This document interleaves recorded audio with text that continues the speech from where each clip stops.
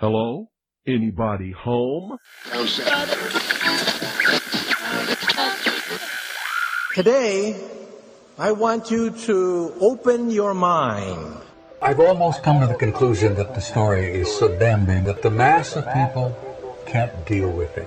We are in process of developing a whole series of techniques to get people actually to love their servitude. We face a hostile ideology, global in scope, atheistic in character, ruthless in purpose, and insidious in method. For we are opposed around the world by a monolithic and ruthless conspiracy that relies primarily on covert means for expanding its sphere of influence. To change the minds and the attitudes and the beliefs of the people of the world, especially the United States, to bring about one world socialist totalitarian government. The potential for the disastrous rise of misplaced power exists and will persist. It has patterned itself after every dictator who has ever planted the ripping imprint of boot on the pages of history since the beginning of time. If you can get people to consent to the state of affairs in which they are living, then you have a much more easily controllable society than you would if you were relying wholly on clubs and firing squads and concentration camps. Tools of conquest do not necessarily come with bombs and explosions and fallout. There are weapons that are simply thoughts, attitudes, prejudices, to be found only in the minds of men. The military-industrial complex not only controls our government, but they control our culture. As you connect the dots between different people, organizations, places, religions, history, suddenly the picture starts to form. If you don't connect the dots, it's just a mask of what's all this about. The kingdom of God is within man, not one man nor a group of men, but in all men, in you. You, the people, have the power to make this life free and beautiful, to make this life a wonderful adventure. Someone born in the United States is not more special than someone born in Mexico. Someone who is white is not more special than someone who is black. They're just vehicles for the consciousness to experience. Brutes have risen to power, but they lie. They do not fulfill that promise. They never will. Dictators free themselves, but they enslave the people. War is peace. Freedom is slavery. Ignorance is strength. They do not want your children to be educated. They do not want you to think too much. It was learned that the aliens had men and were then manipulating masses of people through secret societies, witchcraft, magic, the occult, and religion. They reach into our children in music, television, books. Prey on children's innocence. How can I disprove lies that are stamped with an official seal? So if you have the opportunity to stand next to one of these machines, it feels like an altar to an alien god. The Army Air Forces has announced that a flying disc has been found and is now in the possession of the Army. You can deny all the things I've seen, all the things I've discovered, but not for much longer, because too many others know what's happening out there. And no government agency has jurisdiction over the truth. Any state, any entity, any ideology that fails to recognize the worth, the dignity, the rights of man, that state is obsolete. A case to be filed under M for Mankind in the Twilight Zone. It's about time some of you got acquainted with the real hard truth.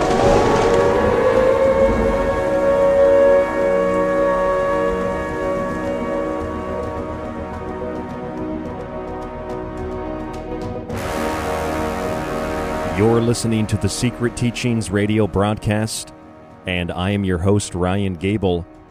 This is The Fringe FM. TheFringe.fm is the network website. If you'd like to contact us at The Secret Teachings, you can email rdgable@yahoo.com. That's rdgable@yahoo.com. Find us on social media at facebook.com/The Secret Teachings, and visit our website where you'll find our full show archive, my books, top news, and more at www.thesecretteachings.info. Tonight's show is a mix of topics.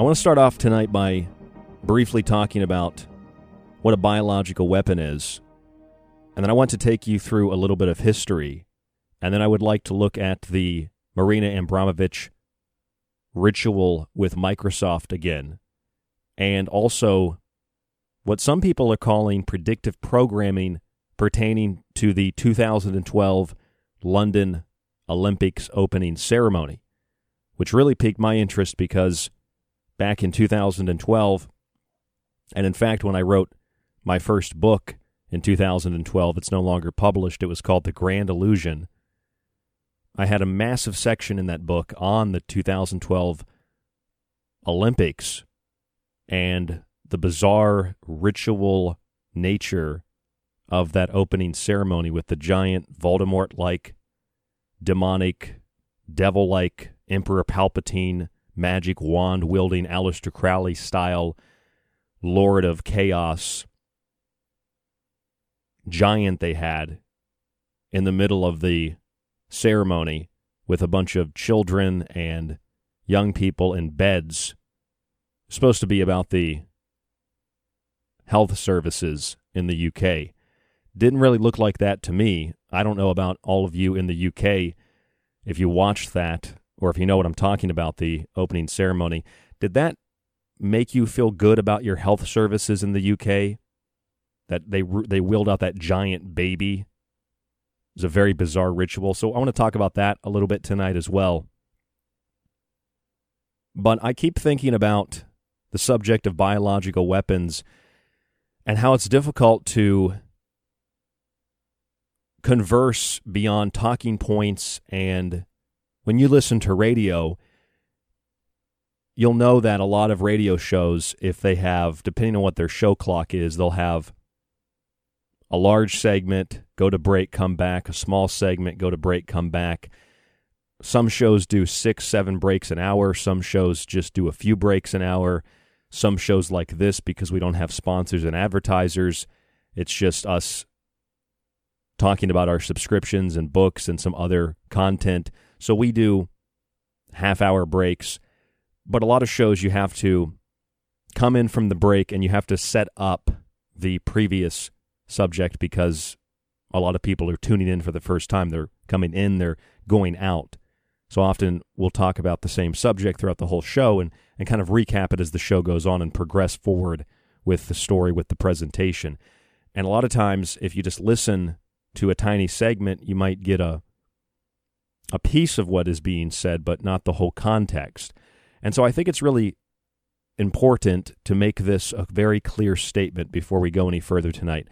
When you say a biological weapon, it means a biological agent that has been weaponized.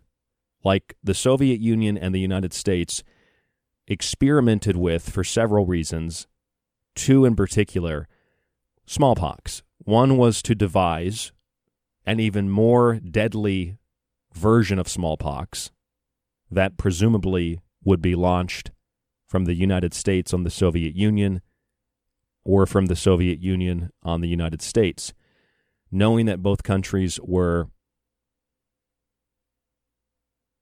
scientifically working towards a more deadly version of smallpox. Both countries also use that research to find ways to stop smallpox from spreading, to find ways to make it less deadly. And that is the entire argument of the death science research cult of developing these types of biological weapons, primarily because we want to develop them before our enemies develop them. You know, let's go fight them there before they come here and fight us, the same typical propaganda. But I'm not saying there are not parties in the world who would release biological agents. This has been done by the United States government on its own people, no different than how the Chinese government or any other government, corrupt or call it whatever you want, experiment on their own people, whether that's homeless people or people in hospitals or the military. So when you think about biological weapons, I keep thinking about what David Icke said the other night on Ground Zero. He said that if it was a biological weapon, why would they have to fix the numbers? And I just keep thinking of that, and all of these logical, in my opinion, arguments come to mind. One, because it's a biological weapon, should not imply that it was released intentionally. A biological weapon could have been released intentionally. It could have been accidental. I'm beginning to solidify, not totally, but solidify the perspective from investigation that this was accidentally released and that it was a good crisis that was not going to be wasted. And how the Chinese reacted in 2003 as a result of SARS, we've seen history repeat itself once again, where the Chinese, like they did in 2003, denied that the virus existed, and now that is one of the primary talking points of certain groups of people saying the virus doesn't exist, and they're getting information from doctors like Dr. Kaufman in New York State, here in the U.S., and others that are saying the virus doesn't exist, there's no proof the virus exists, and a lot of that research is also coming from initial reports out of China. How can we trust those initial reports is a question that keeps coming to my mind. It's a question that several people have proposed to me. How can we trust those initial reports? Now, as for the word bioweapon, it doesn't mean that it was released intentionally. So let's say something was being cooked in a laboratory and it accidentally got out because of laxed security procedures at a laboratory, BSL-4 or otherwise, and the virus spread. And it took, the Chinese government took advantage of the situation to stop protests, to prevent people further from communicating, shutting down phones, more tracking systems, more censorship, more control, more physical violence, more mass murder and killing people who attempted to blow the whistle or simply didn't believe the Communist Party narrative. And some people have said, where are the bodies? Where are the dead bodies? I think it should be really, really obvious, but unfortunately, a lot of people think in a very rigid and narrow way. I would like to ask the same question, because a lot of the people that are asking where are the bodies are the same ones using, and I agree with you, if you're using this statistic that 60-something thousand people die of the flu every year. If that's the case, I agree. Where are the bodies from the flu? Have you seen piles of bodies from the flu? No? Then shut up. That's not a valid argument to say, where are the bodies at? It just is kind of a lazy argument. It seems like it's an argument being made to try to reinforce a belief rather than actually investigate or keep an open mind to further investigation. So, where are the bodies from the flu? Where are the bodies from the millions of people that starved to death around the world? Where are those bodies? The other thing about biological weapons I want to make clear before we move on is if you have something like Ebola, and Ebola is almost entirely a death sentence, very few people survive Ebola. And a lot of people had Ebola, and there were bodies piled up in the street. You'd see your bodies. Probably wouldn't be piled up in the street, though, because our services today it's not the Middle Ages. So you're not going to have bodies piled. You might have body bags and mass graves, but it's not going to look like what you would imagine or what you've seen in a movie about the bubonic plague or something like that. But if you had Ebola, Ebola kills a lot, but that means that Ebola doesn't necessarily stand as a strong virus per se. Now, for humans, it's strong because it kills us in almost every case, but for the virus itself, it's not really that strong because it would otherwise, or maybe it's too strong, let's say, because it would otherwise allow its host to live in order to proliferate.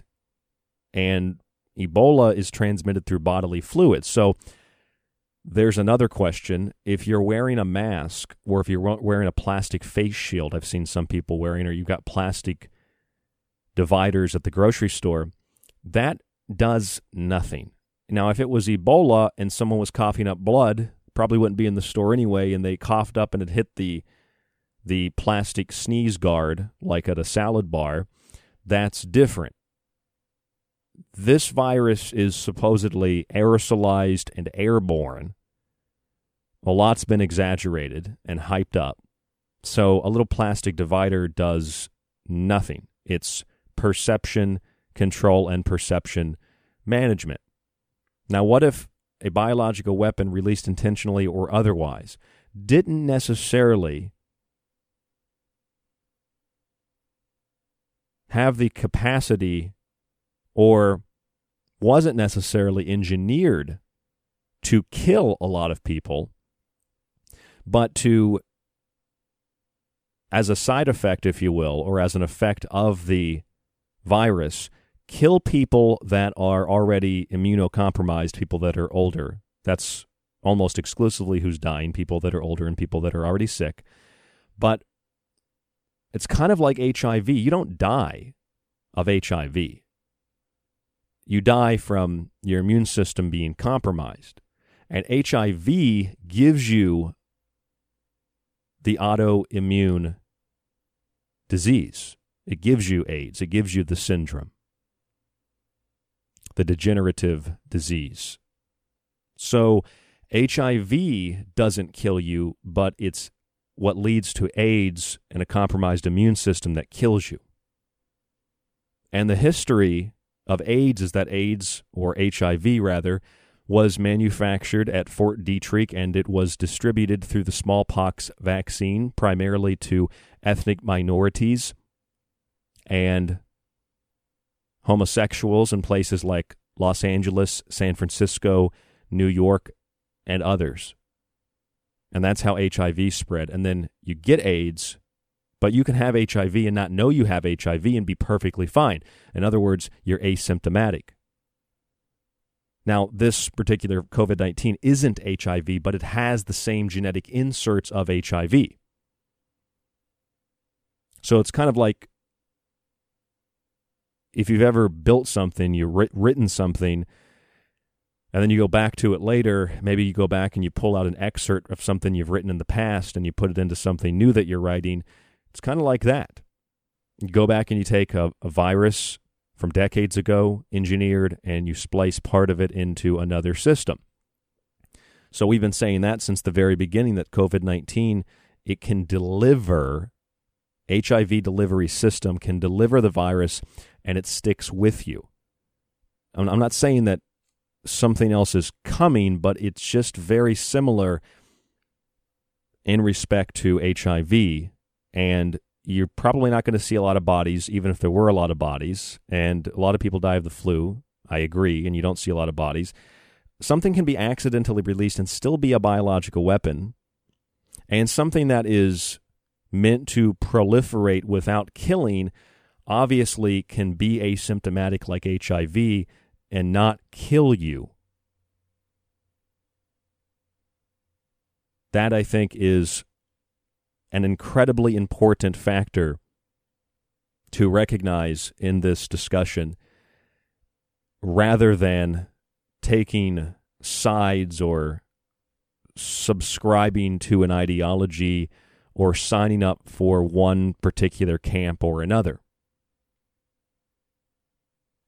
Again, you don't see the bodies from the flu, 60-something thousand a year in the United States. You don't see the bodies from heart disease, about 1,600 a day on average.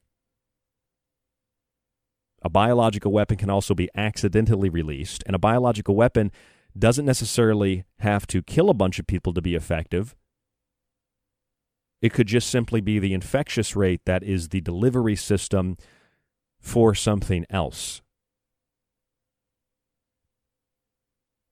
And it kind of reminds me of something I read from the 1950s. Some of you might have heard of this. It's called the Emergency Plans Book. And it was found inside of a declassified U.S. Air Force file at the National Archives. Once it was found and it was published by L. Douglas Keeney, the Defense Department acted to reclassify the report. And the report basically talked about this was in 1950s. It talked about a scenario called D-Day. Not the D-Day you're thinking of on the beach, but this was a hypothetical doomsday, a hypothetical death day, where the Soviet Union launches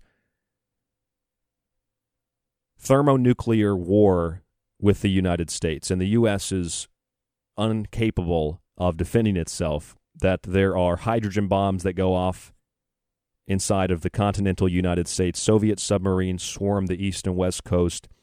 They launch nuclear missiles. Then ICBMs come from the Soviet Union and cripple the remaining sites. Lots of bombs go off target because of calculating errors. It hits the American countryside. Radiation spreads. Hundreds of millions of people are affected, and you obviously people would be affected around the world from that much radiation, but you would literally have tens of millions dead instantly and tens of millions dying relatively soon after from radiation poisoning.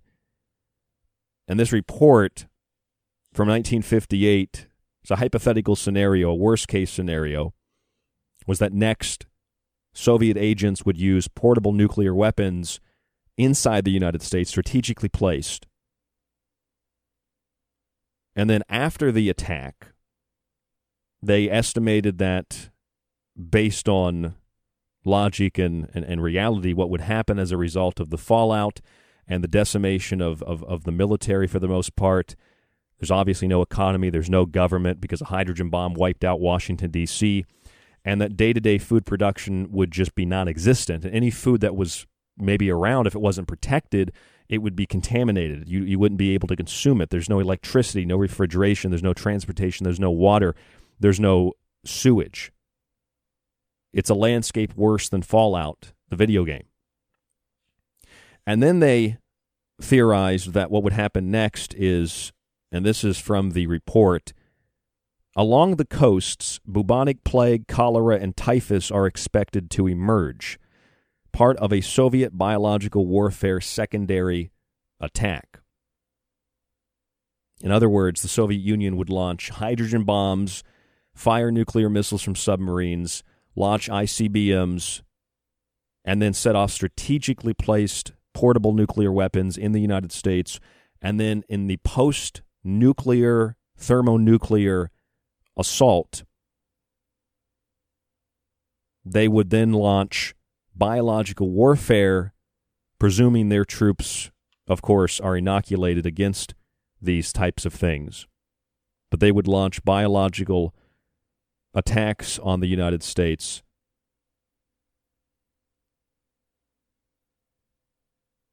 to decimate the remaining population, everything from bubonic plague to cholera to typhus. It's a 1-2 punch, a worst-case scenario that the U.S. federal government was concerned with in the 1950s.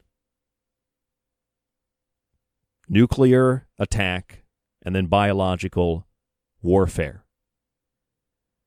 I find it a little bit disturbing that in the last couple of days, there have been reports from the U.S. State Department, even the New York Times, The Guardian, and others, Wall Street Journal, that despite the Comprehensive Test Ban Treaty, the CTBT, concluded in 1996, wasn't ratified, but between the United States and China, that there would not be nuclear testing.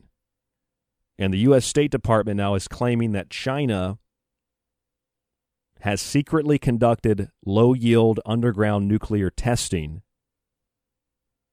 A report on arms control compliance doesn't offer any proof of this testing, but points to circumstantial evidence and the activity at China's Lop Nur test site, which is in the northwest of the country, kind of up near what's near Xinjiang, closer to Mongolia. Nuclear testing. In other words, the Chinese, who are primarily responsible with the NIH and Dr. Fauci, Barack Obama, and a lot of others for developing these biological weapons, then China begins testing low-yield nuclear weapons. So it just kind of reminds me of the doomsday scenario from the 50s, except it's reversed. Rather than launching nuclear attacks, they launch biological attacks, and then, obviously, you could theorize in a worst-case scenario, then they launch nuclear attacks from strategically placed positions in the United States. The good news is that's probably not going to happen. Probably not going to happen that there's going to be a full-scale nuclear war. I don't buy that. I don't believe that. But I do find the patterns of history interesting, including how in the 50s, the Chinese accused the Americans of launching biological warfare attacks against the Chinese people in order to bring them together in lockstep, hive mind behavior, with a ritual cleaning program that led to all the Chinese wearing masks, scrubbing down the sidewalks, collecting insects, and flying red communist flags if they met their quota. If they didn't, they had to fly black flags, and they were considered to be ineffective. You were not a good party member, a good citizen, a good person. You could have gotten other people sick. That was in 1952. Beijing launched that campaign. But within the year, the Ministry of Health, in a self-criticism addressed to Mao Zedong himself, accepted that the campaign in 1952 had been based on coercion and was wasteful. Wasteful, quote, as the report says, wasteful, quote, to the point where it prevented the masses from engaging in production and gave rise to their discontent. I'll read that again. Wasteful to the point where it prevented the masses from engaging in production and gave rise to their discontent. That's what's happening right now. We're unable to produce, communicate, congregate, and we are discontent with the current state of affairs. I'm Ryan Gable. This is The Secret Teachings. More history tonight on the broadcast. www.thesecretteachings.info is the website. You can subscribe for $35 right now, get access to the full show archive, and get a free copy of one of my books. It's free shipping in the United States. It's a little bit more internationally. But check it out. If you have any questions, email us at rdgable@yahoo.com. That's rdgable@yahoo.com. Stay with us. There's more after this.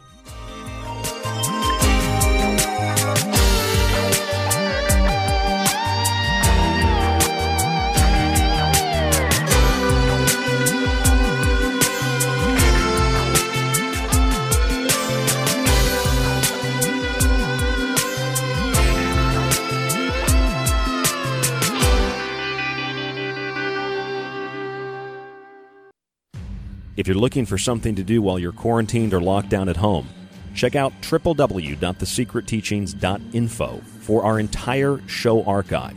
There you'll find every single broadcast after it airs, and you can download and stream every single one of those shows with great guests and timeless subjects. Right now, it's only $35 for a one-year subscription to the archive and a free copy of one of my books with free shipping in the United States. It supports The Secret Teachings, The Fringe FM, and it supports you. You can also check out my 3 books independently: Occult Arcana, Food Philosophy, and The Technological Elixir. Read reviews and see the books at www.thesecretteachings.info. Whether you subscribe, purchase a book, or you simply listen to the show 5 nights a week, it's a great way to stay informed and to be entertained. Again, that's www.thesecretteachings.info, thesecretteachings.info, or find us on Facebook at facebook.com/The Secret Teachings, and shoot us an email at rdgable@yahoo.com. You are listening to The Secret Teachings with your host, Ryan Gable. To contact Ryan, email rdgable@yahoo.com.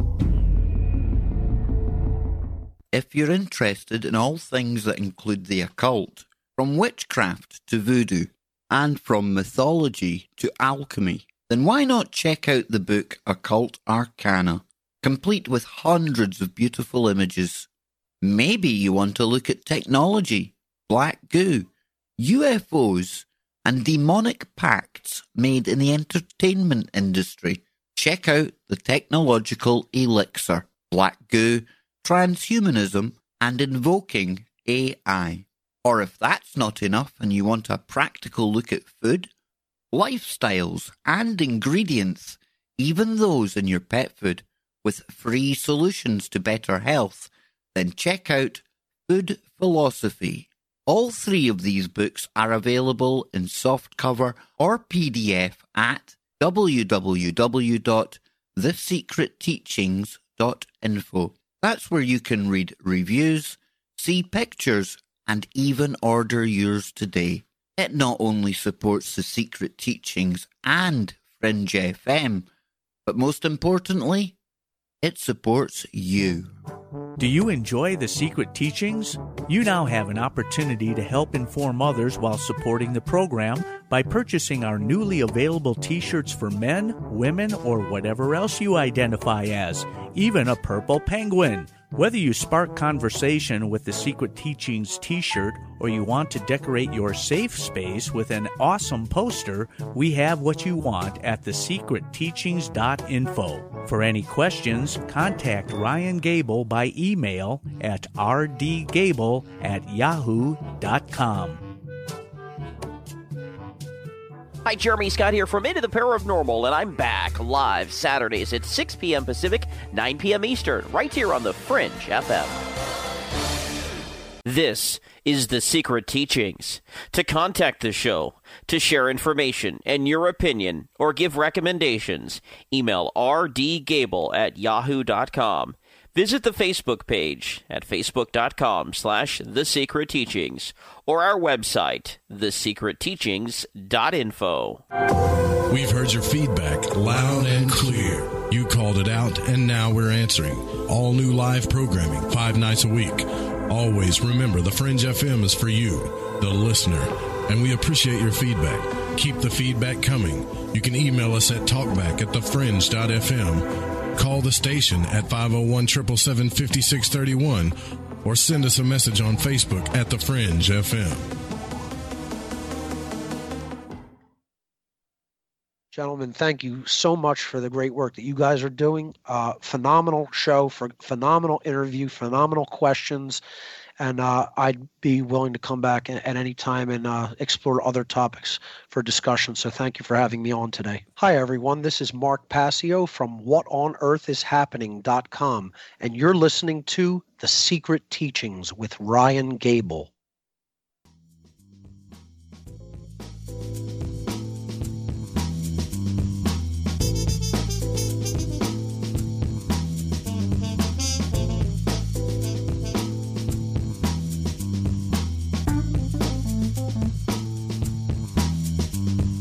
I'm Ryan Gable, and this is The Secret Teachings, right here on the Fringe FM 5 nights a week, Monday through Friday.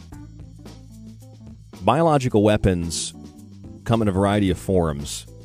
If you created a biological weapon to kill people,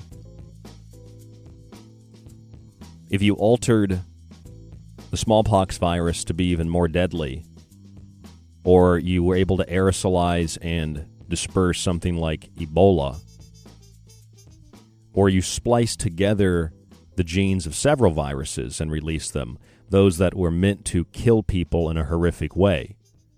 That's the kind of biological weapon that a lot of us talk about, but there are other kinds of biological weapons.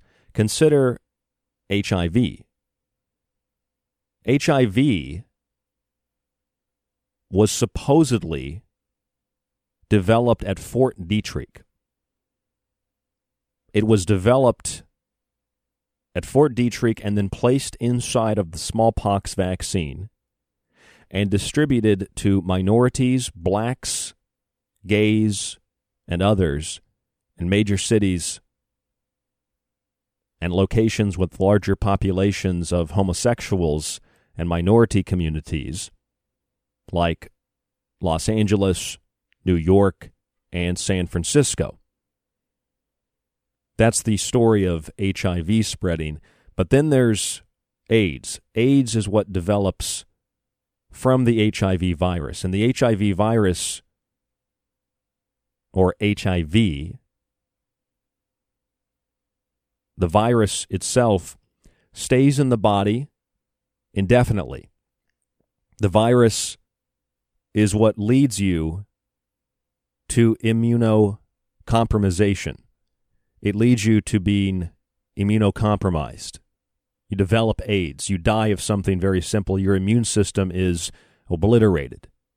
Now, HIV, if that story in any capacity, in any way, is even slightly true, if HIV, and you can read some of the Senate reports on this, Bill Cooper talked about them in Behold a Pale Horse, if that's even kind of true, if HIV was manufactured as an immunosuppressant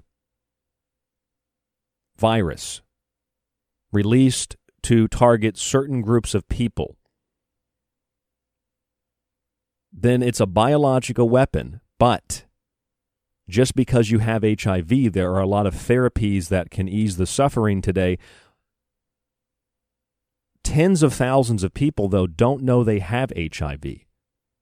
And a lot of people that have HIV don't necessarily feel any different than if they didn't have HIV, whether they're aware of it or they're not aware of it.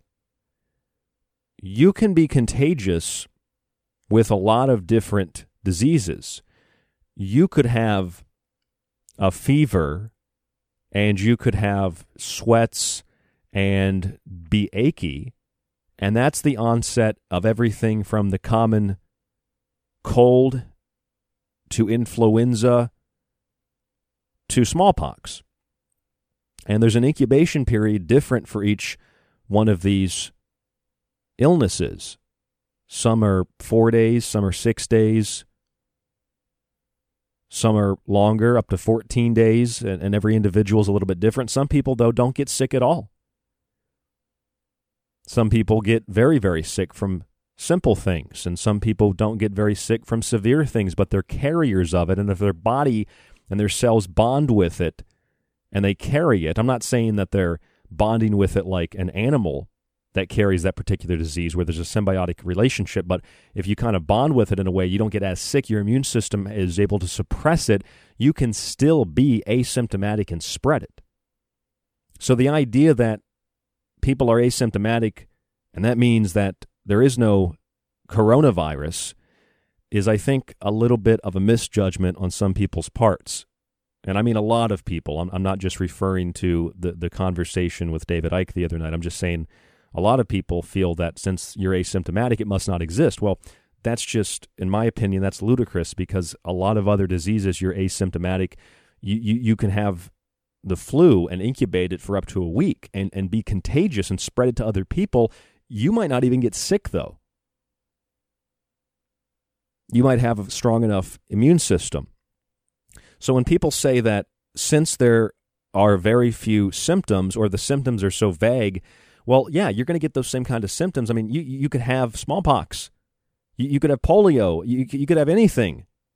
And you're going to have similar symptoms because your body is going to react to an infection in the exact same way, whether it's minor, it's major, it's natural and organic, or it's synthetic and it's man-made, it's manufactured, it's a biological weapon. Whether it's meant to disperse or it's meant to develop a vaccine or some other kind of treatment in case an enemy deploys it, or in case you decide to deploy it yourself so you can inoculate your own troops against it. Presumably, the Soviets were going to do this according to the United States defense apparatus in the 50s or maybe into the 60s, but in 1958, a report was put together, a report was published. It was declassified and then reclassified. It's called the Emergency Plans Book. The Emergency Plans Book spoke of full-scale thermonuclear assault by the Soviet Union, a hypothetical D-Day where hydrogen bombs were dropped, Soviet submarines launched missiles on the east and west coast of the United States, ICBMs by the dozens rained down all over the country, and because of obviously targeting errors, those bombs didn't always hit their targets, military installations, major metropolitan areas. And then portable nuclear weapons they suspected would be set off in the country. And then in doing a post-attack analysis, obviously food, medicine, electricity, water, sewage, none of this would be intact. So it would be an absolute apocalyptic Book of Eli, Fallout, the Road, wasteland. Probably far worse than anything depicted in any of those games or movies or books. Though a lot of those ideas came from these kinds of apocalyptic reports during the Cold War. The reason I bring that up is because you can determine, based on critical thinking, reason, logic, and patterns, what they're going to do. Because ultimately, in order to understand what a monster or a psychopath or a foreign entity, a foreign enemy, or a domestic enemy is going to do, you have to get in their heads. You have to understand how they think. You know, police, investigators, they have to get in the mind of the psychopath, of the serial killer, of the rapist, the murderer, whoever it might be, whatever they're doing.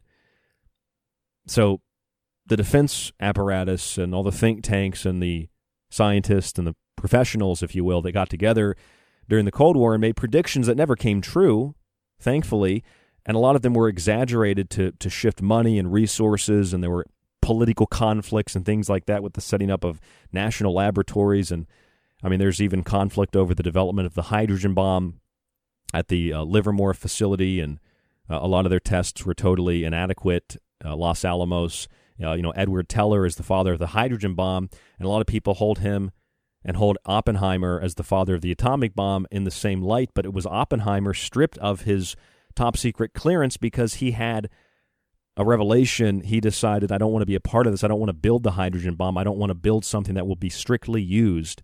There's a whole committee put together to murder people, to kill people. I'm not going to do that. So they accused him of being a communist spy, and they stripped him of his security clearance. And the powerful scientific and financial and military interests proceeded forward with the development of those bombs anyway. Point is, though, you know what your enemy's going to do, because if you think like them, you would do the same thing to them.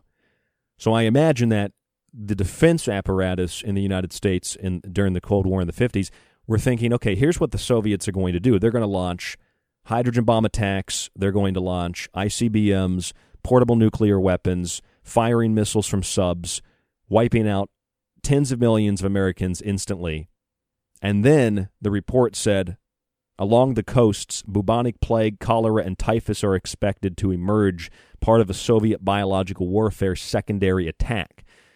I imagine they knew that because if the U.S. were to attack the Soviet Union, somewhere in the archives, and there might even be books written on it, I just haven't come across one, the Soviet Union was probably thinking the same thing. The U.S. was going to launch hydrogen bomb attacks, drop one on Moscow, ICBMs, portable nuclear bombs, be a little bit different with submarines to get those missiles in there like the east and west of the United States.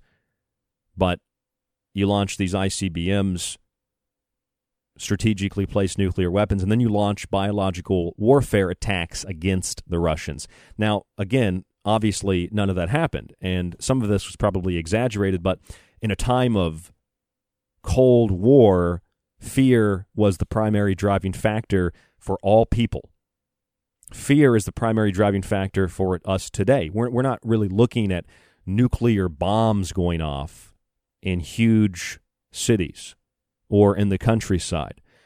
We're not really thinking that there's a red menace because, for the most part, in the United States, not that I would want to live in an environment, I mean, we already do, but live in an environment where it was constant propaganda about how evil the Chinese are and it's the red menace and communism.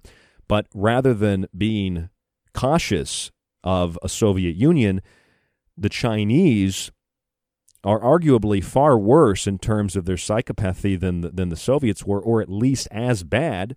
So rather than having concern about it, we just tend to, we love China. They make a bunch of stuff that we use, and they can kill their own people. They can track their own people. Our companies build the systems of surveillance that are used there, and then coming to the United States, coming to a town near you, the Dragonfly surveillance censorship program, and the cell phone that tracks you and listens and watches everything you do, and all the applications and all the AI, and all of it has Chinese fingerprints all over it. Sideways fingerprints, you know. Little humor in there, sideways fingerprints. Point is, very few of us have any idea what the Communist Party of China has done and continues to do. If you just had an understanding of what they've done in the last 6 months, you'd see that what's being proposed and unveiled in the United States is the exact same model. Maybe you've heard people in the past say that China is the blueprint for the quote-unquote New World Order. No. China is not the blueprint for the New World Order. China is the New World Order. It is countdown not to midnight, but to countdown to Chinatown. Because the whole planet is accepting the Chinatown CCP model. And when a conquering, invading force, you consider the sophistication of psychological warfare in the last 100 years.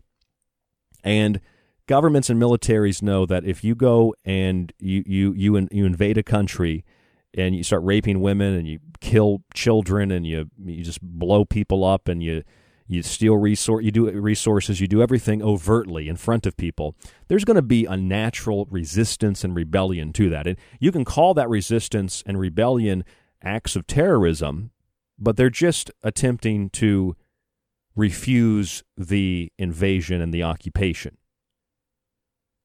But if you do it strategically by controlling press and medicine and economics and tongue-in-cheek, the political system, then you can overwhelm a country from the inside, corrupt it, and take control of it. And that's why I don't see nuclear war as something that was ever really going to happen in history. A lot of historians don't believe that nuclear war was ever really on the table between the Soviet Union and the United States.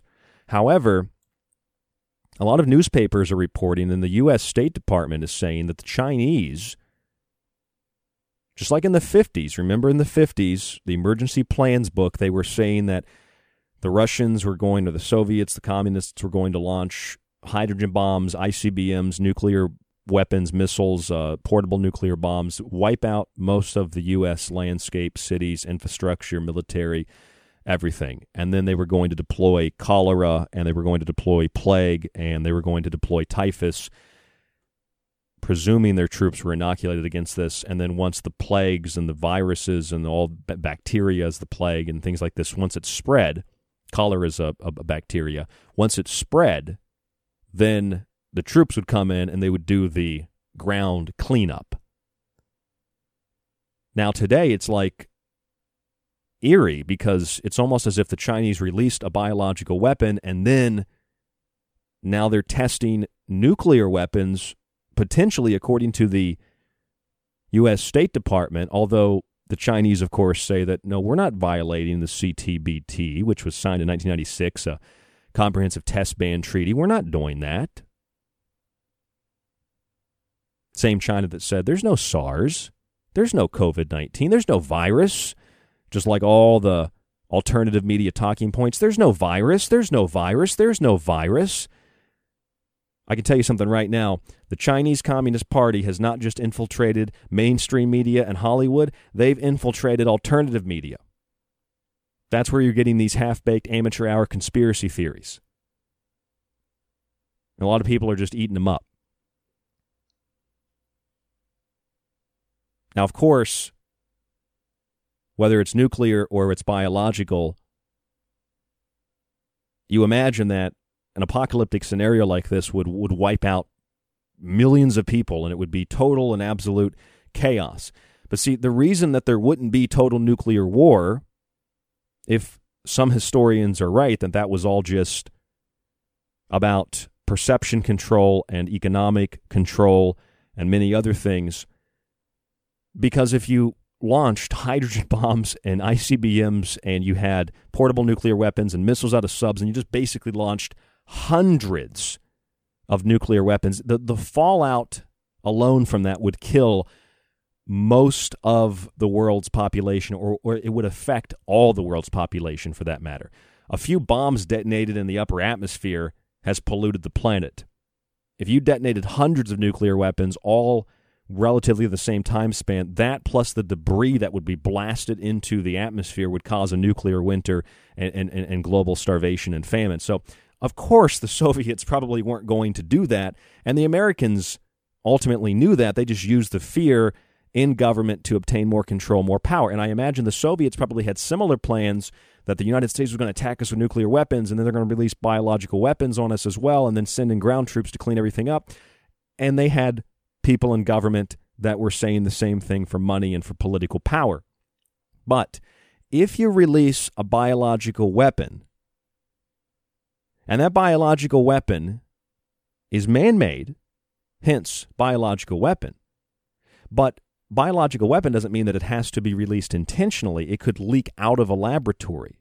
When an experiment was being conducted to determine the feasibility of engineering these viruses together to create, at this point, we're not exactly sure, but to create something we know that is man-made, that has a very strong delivery system, that's highly infectious.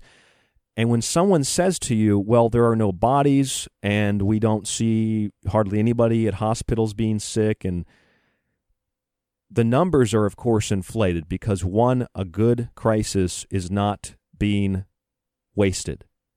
Two, you don't see the bodies from the thousands of people that die every day from heart disease or from cigarette smoking or from any other degenerative disease or diabetes. You don't see the bodies piled up for that.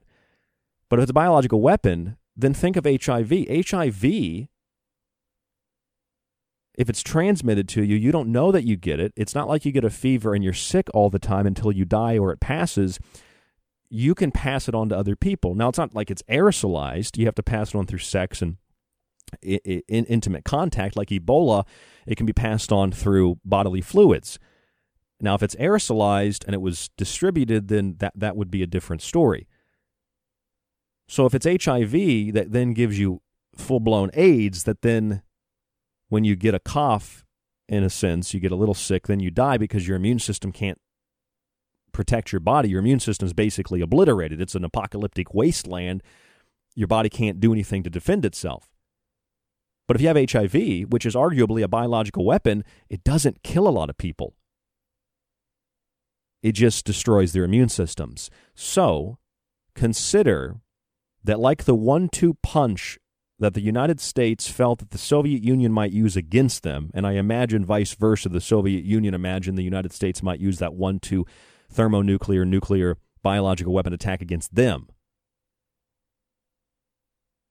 Imagine a biological weapon that was designed to infect people, to spread like a COVID-19, where, like HIV, asymptomatic for the most part,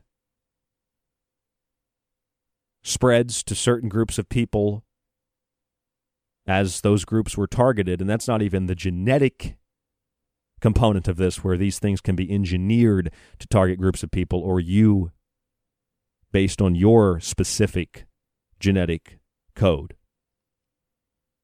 Then COVID-19, highly infectious or otherwise, could infect a lot of people and just be the first of 2 punches. I'm not saying AIDS comes next. I'm saying it's the first punch. And it's not another wave that we should be worried about and more manipulated statistics, but what comes after COVID-19?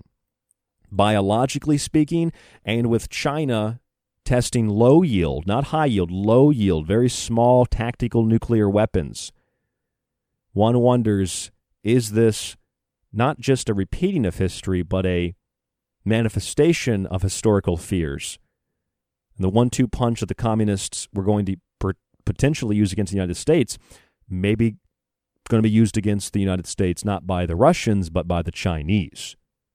That is something I think that's very important to think about, but it's also critical to realize a bioweapon doesn't have to pile up bodies in the street. A bioweapon can be used for other things, and a biological weapon could be the 1-2 punch in something else that's potentially coming.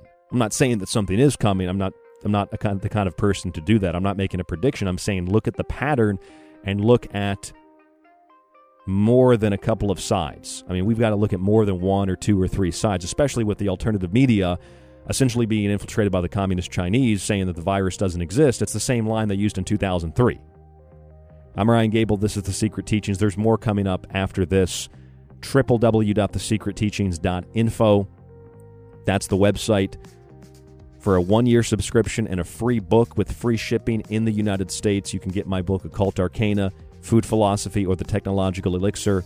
It's $35. You can donate through PayPal at rdgable@yahoo.com or use that same email, rdgable@yahoo.com, to email us if you have any questions, comments, concerns, etc. I'll be happy to have a conversation with you. And don't forget to find us on Facebook at facebook.com/The Secret Teachings. There's more of The Secret Teachings after this right here on the Fringe FM. Don't go anywhere.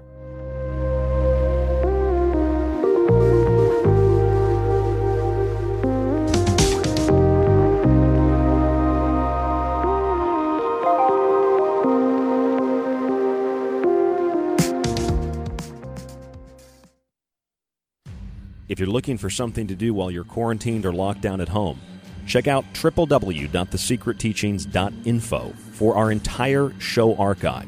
There you'll find every single broadcast after it airs, and you can download and stream every single one of those shows with great guests and timeless subjects. Right now it's only $35 for a 1-year subscription to the archive and a free copy of one of my books with free shipping in the United States.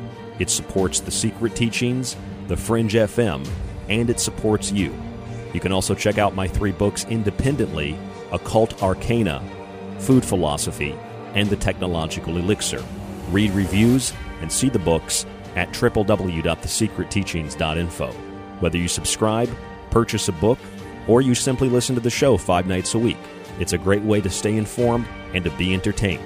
Again, that's www.thesecretteachings.info, thesecretteachings.info, or find us on Facebook at facebook.com/The Secret Teachings, and shoot us an email at rdgable@yahoo.com.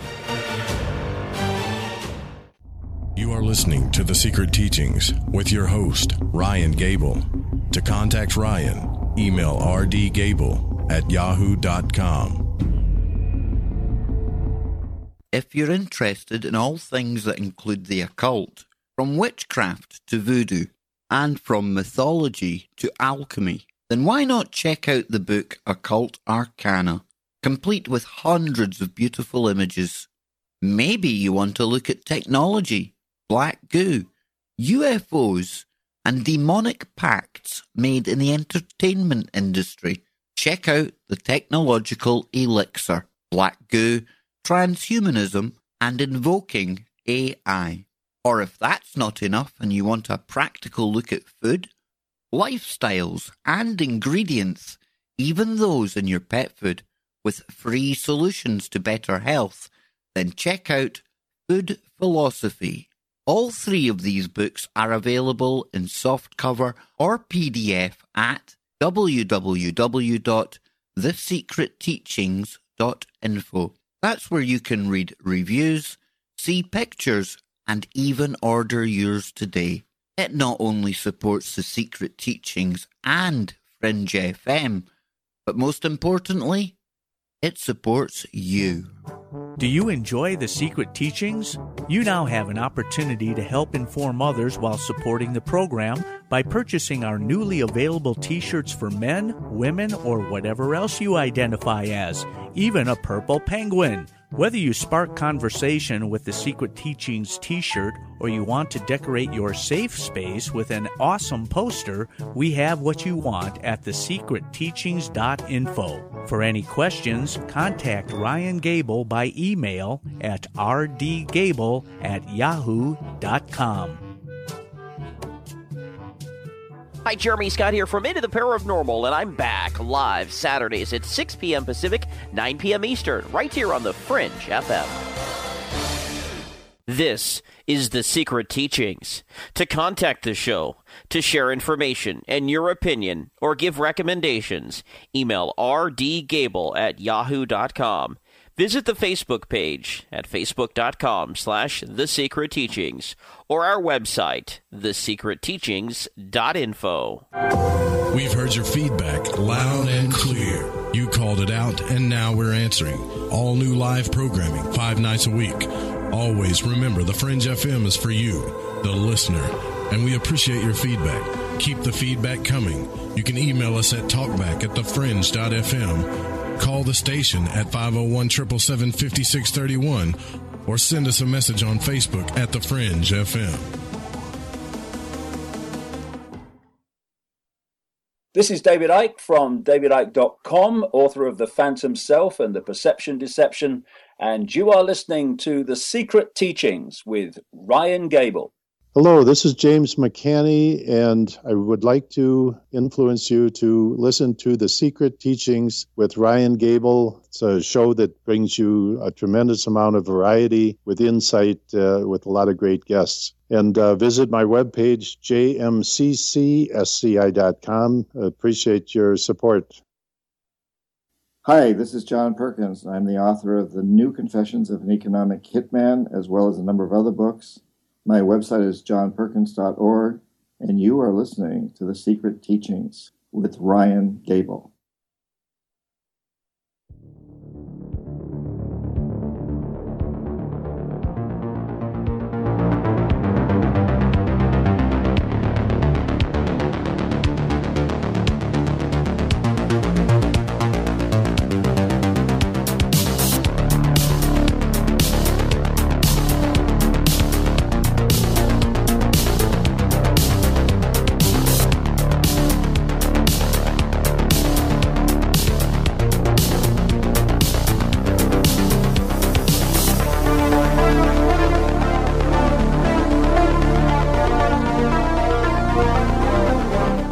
Gable, and this is The Secret Teachings on the Fringe FM, Monday through Friday, the same time each night. The show will actually be shifting to an hour earlier.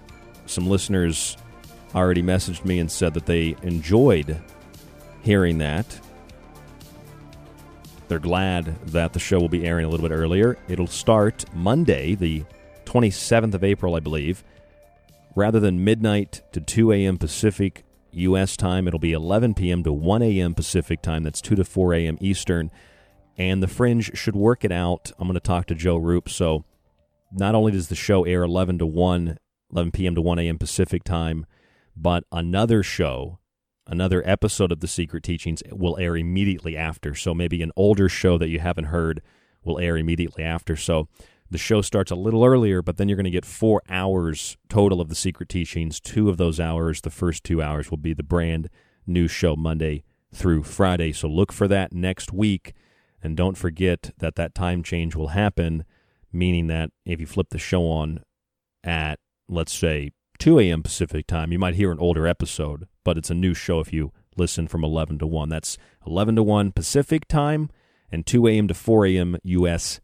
Eastern time, which maybe for some of you who don't know a little bit about radio, and I was a little bit surprised too, it's a good time slot, especially for what we talk about here on The Secret Teachings.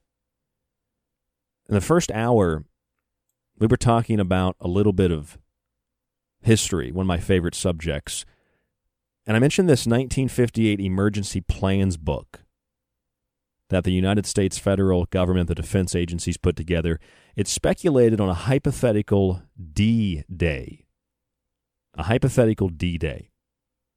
that would be carried out by the Soviet Union, which would launch hydrogen bombs intercontinental ballistic missiles, and missiles from submarines, and tactical nuclear weapons at strategic locations in the United States.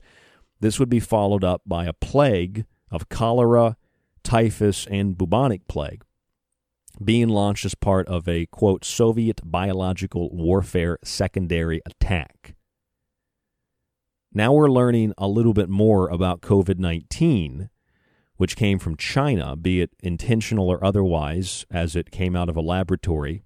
But we are also learning that China is now illegally testing low-yield underground nuclear weapons in a reverse of the U.S.-Soviet doomsday scenario. So rather than nuclear weapons and then biological attacks, it seems like there's been a biological assault, and now China is testing low-yield nuclear weapons.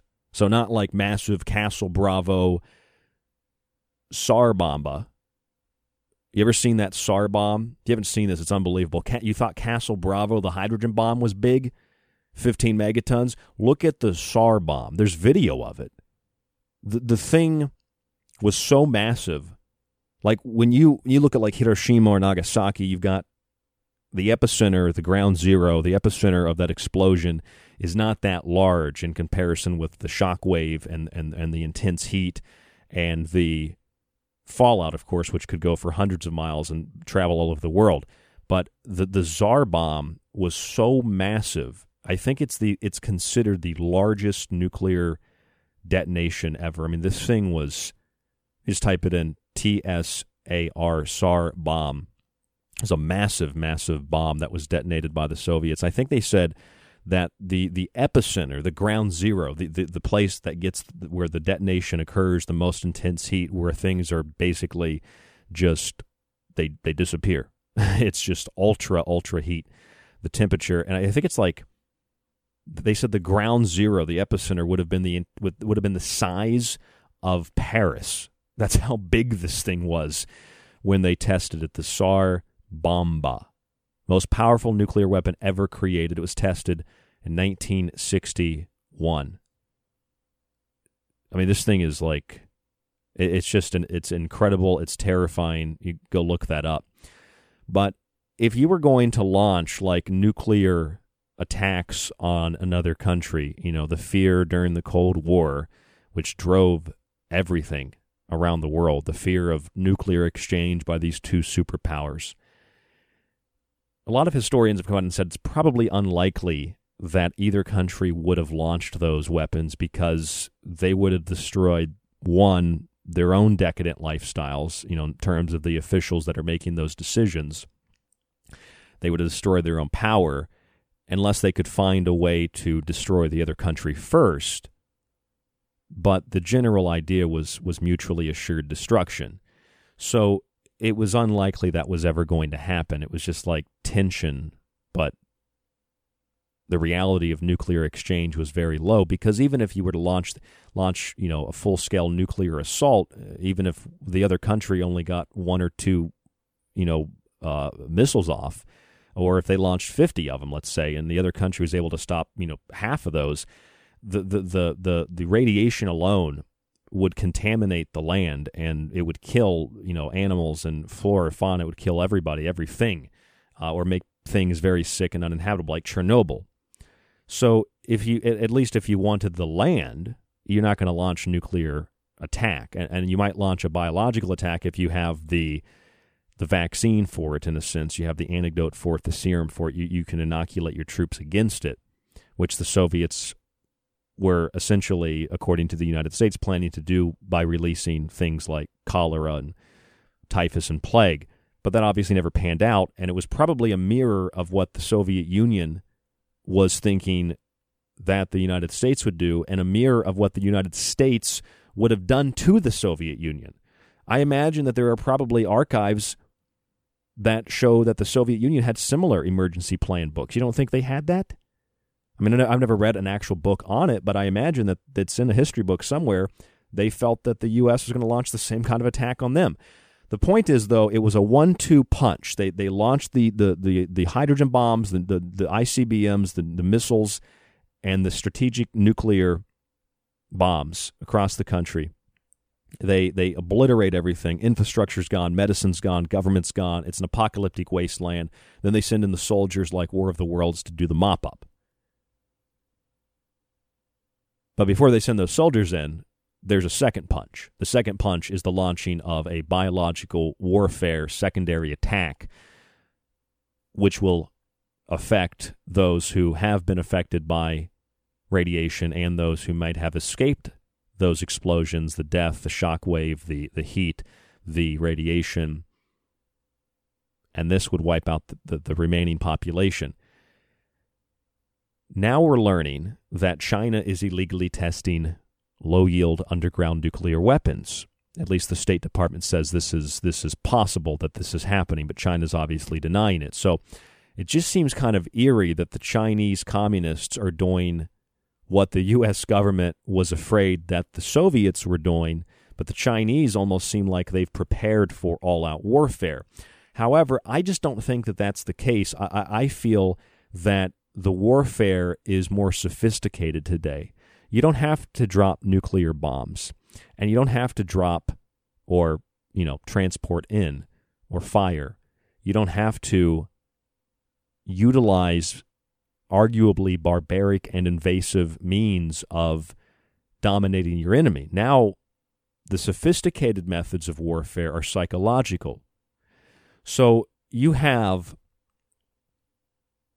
in the United States, people that range from conscious teenagers to conscious senior citizens, maybe not senior citizens in every case, but you have a wide range of people that they have no idea what the Communist Party of China does to control their people. And in fact, a lot of people love Communist China.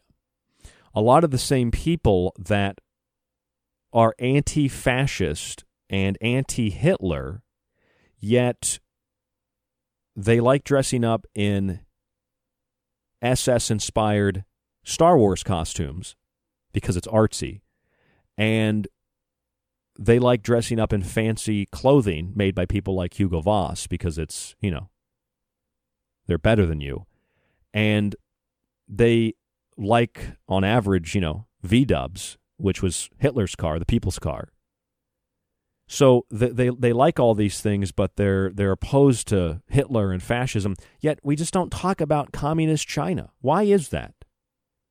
I've made the argument about the history of China in the 20th century and Mao Zedong killing 100 million people through a number of different means indiscriminately, and somehow the killing of 6 million Jews is considered more significant than the killing of anybody else, let alone the hundreds of millions killed by communism in the 20th century. Not only is it okay, and not only is it accepted, but it's applauded. Like, that's what we need to do to get to the next stage in human civilization.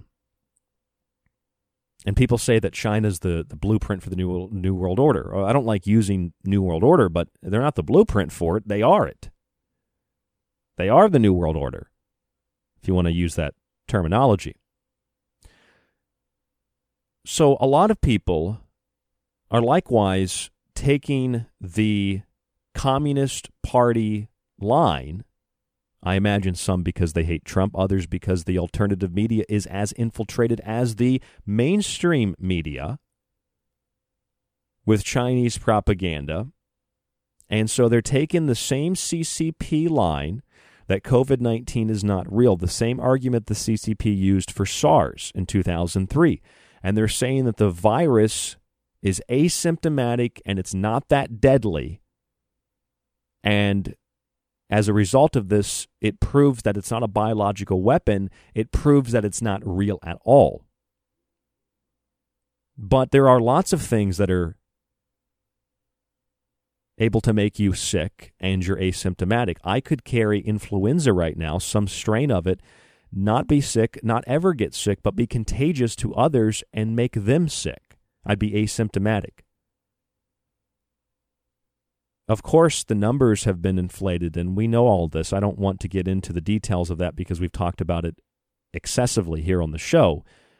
but I want you to know that I understand the numbers are twisted and distorted and manipulated, and I think that still factors into what I'm relating to you tonight, because this is no longer about medicine or health. This is about perception management and perception control.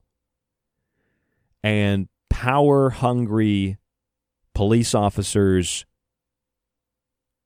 versus people that are local sheriffs who will not enforce gubernatorial orders are facing opposition on both sides by those members of government that are more powerful than them, from the government to the White House.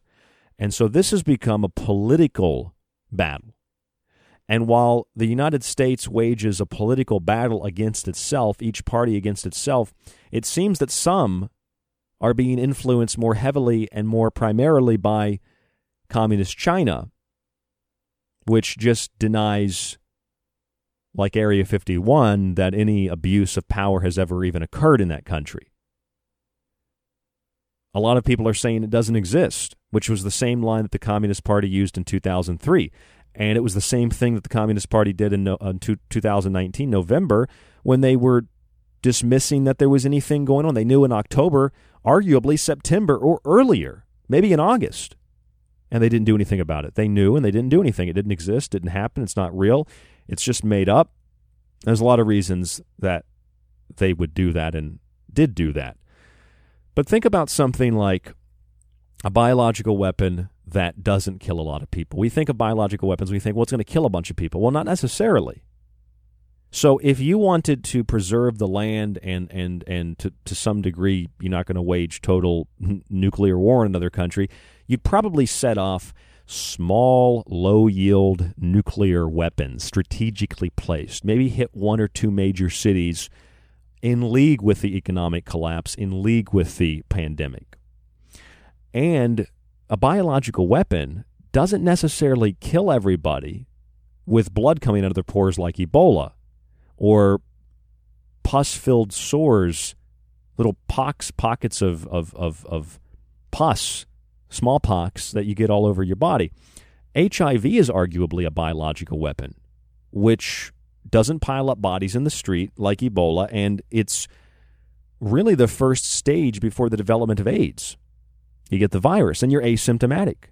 So to say that there aren't many bodies, and to say that people are asymptomatic, and to say that the virus doesn't exist, these all just seem like Communist Party talking points.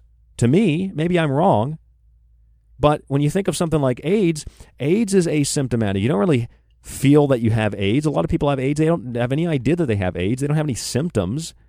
And otherwise, the fever is the same symptom whether you have a cold, the flu, or if you've got, what do they call it? I think it's Lassa fever. Is it Lassa fever? Or you've got the I always think of Sonny in Philadelphia. He's like, you tested positive. You've got the HIV. Dr. Mantis Toboggan. But, it's the same kind of thing because your body's trying to burn out the infection. So what we need to be able to do here, I think, is use history as a guidebook and as an oracle to figure out what's happening today. Biological warfare is not new. Biological warfare goes back to the time of launching bodies over the walls of cities and spreading, the plague. And we know that the Japanese proposed a strategy in, was it the 1940s, early mid-1940s, called the cholera strategy. And this was captured in 1945, so it was early 1940s they came up with this cholera strategy, which was a recommendation to spray bacterial solutions by airplane. This was back in the 40s, to spray biological weapons through aerosols. And the dropping of bombs containing bacteria, along with dropping infected insects, animals, and animal tissue and leaving pathogenic organisms behind while retreating from battle to spread those biological contagions. That was part of the plan by the infamous Unit 731. They wanted to deploy this in places like India, Australia, New Guinea, and Burma. And they were going to drop biological weapons on the Americans at the Philippines and Saipan. It's back in the early 40s. Biological weapons were also the center of attention in 1952 in Beijing, and what the Beijing regime did was they scared the populace into believing that the Americans had launched full-scale biological war, from insects like flies and mosquitoes to spiders to dragonflies to centipedes to bedbugs to lice to fleas, all over Manchuria, North Korea, and other parts of the region, distributing large numbers of insects that were spreading disease, all kinds of disease too. And this is historically where the compulsory and the mandatory and then also the choice of wearing masks came from in China, where people began a rigorous and obsessive cleaning process, militarized, of the whole Chinese infrastructure. Just clean everything. Clean windows, clean floors, clean concrete, clean wires, clean anything to stop the spread of the disease. But it unified the country to move in lockstep in a hive mind in what communism ultimately is. And if you were a good Communist Party member and you met your quota of collecting insects or collecting the tails of rats, you got to hang a red flag. You got to fly the red flag, and people would look at you and they would want the same thing because you were honored. But if you didn't collect the 5 insects or the rat's tails in places like Beijing, you flew a black flag and you were looked down upon. You were not doing your part to stop the spread of this biological contaminant or numerous biological contaminants. That's what we're seeing today in the United States. And we've seen that in countries all over the world. It's the same human psychology, because people wear a mask and people clean everything. And then if you don't participate, you are making other people sick. The only thing that makes me sick is the fact that what we're seeing happen in the world today is the blueprint being constructed in real time all over the globe of the Chinese model. And that's why we are very close to midnight as we count down to Chinatown. From the Dragonfly software and social credit scores to the control of entertainment to the control of politics and government and the infiltration of everything from Hollywood and media to the distribution of highly contagious biological weapons that don't have to kill you, but deliver in a 1-2 punch a virus like an HIV that leads to AIDS. What is the AIDS of COVID-19? Is it a nuclear assault? Is it a more deadly pathogen? Or is it something else? Is it just economic collapse and ruin? I'm Ryan Gable. This is The Secret Teachings. There's more after this. Don't go anywhere, but don't forget to sign up to the archive. When you do that, it's $35 for a 1-year subscription. You can access every show, download every show, stream every show, timeless subjects, and great guests when we have them.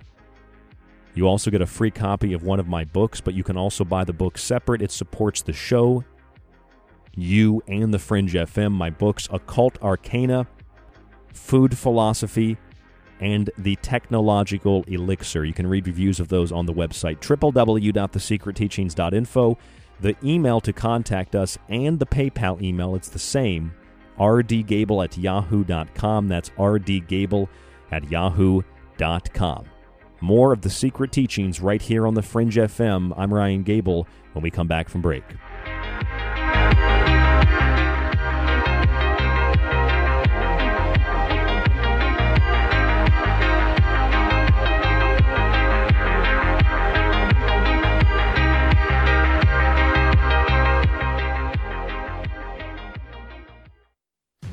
If you're looking for something to do while you're quarantined or locked down at home, Check out www.thesecretteachings.info for our entire show archive. There you'll find every single broadcast after it airs, and you can download and stream every single one of those shows with great guests and timeless subjects. Right now, it's only $35 for a one-year subscription to the archive and a free copy of one of my books with free shipping in the United States. It supports The Secret Teachings, The Fringe FM, and it supports you. You can also check out my 3 books independently: Occult Arcana, Food Philosophy, and The Technological Elixir. Read reviews and see the books at www.thesecretteachings.info. Whether you subscribe, purchase a book, or you simply listen to the show 5 nights a week, it's a great way to stay informed and to be entertained. Again, that's www.thesecretteachings.info, thesecretteachings.info, or find us on Facebook at facebook.com/The Secret Teachings, and shoot us an email at rdgable@yahoo.com. You are listening to The Secret Teachings with your host, Ryan Gable. To contact Ryan, email rdgable@yahoo.com. If you're interested in all things that include the occult, from witchcraft to voodoo, and from mythology to alchemy, then why not check out the book Occult Arcana, complete with hundreds of beautiful images. Maybe you want to look at technology, black goo, UFOs, and demonic pacts made in the entertainment industry. Check out The Technological Elixir, black goo, transhumanism, and invoking AI.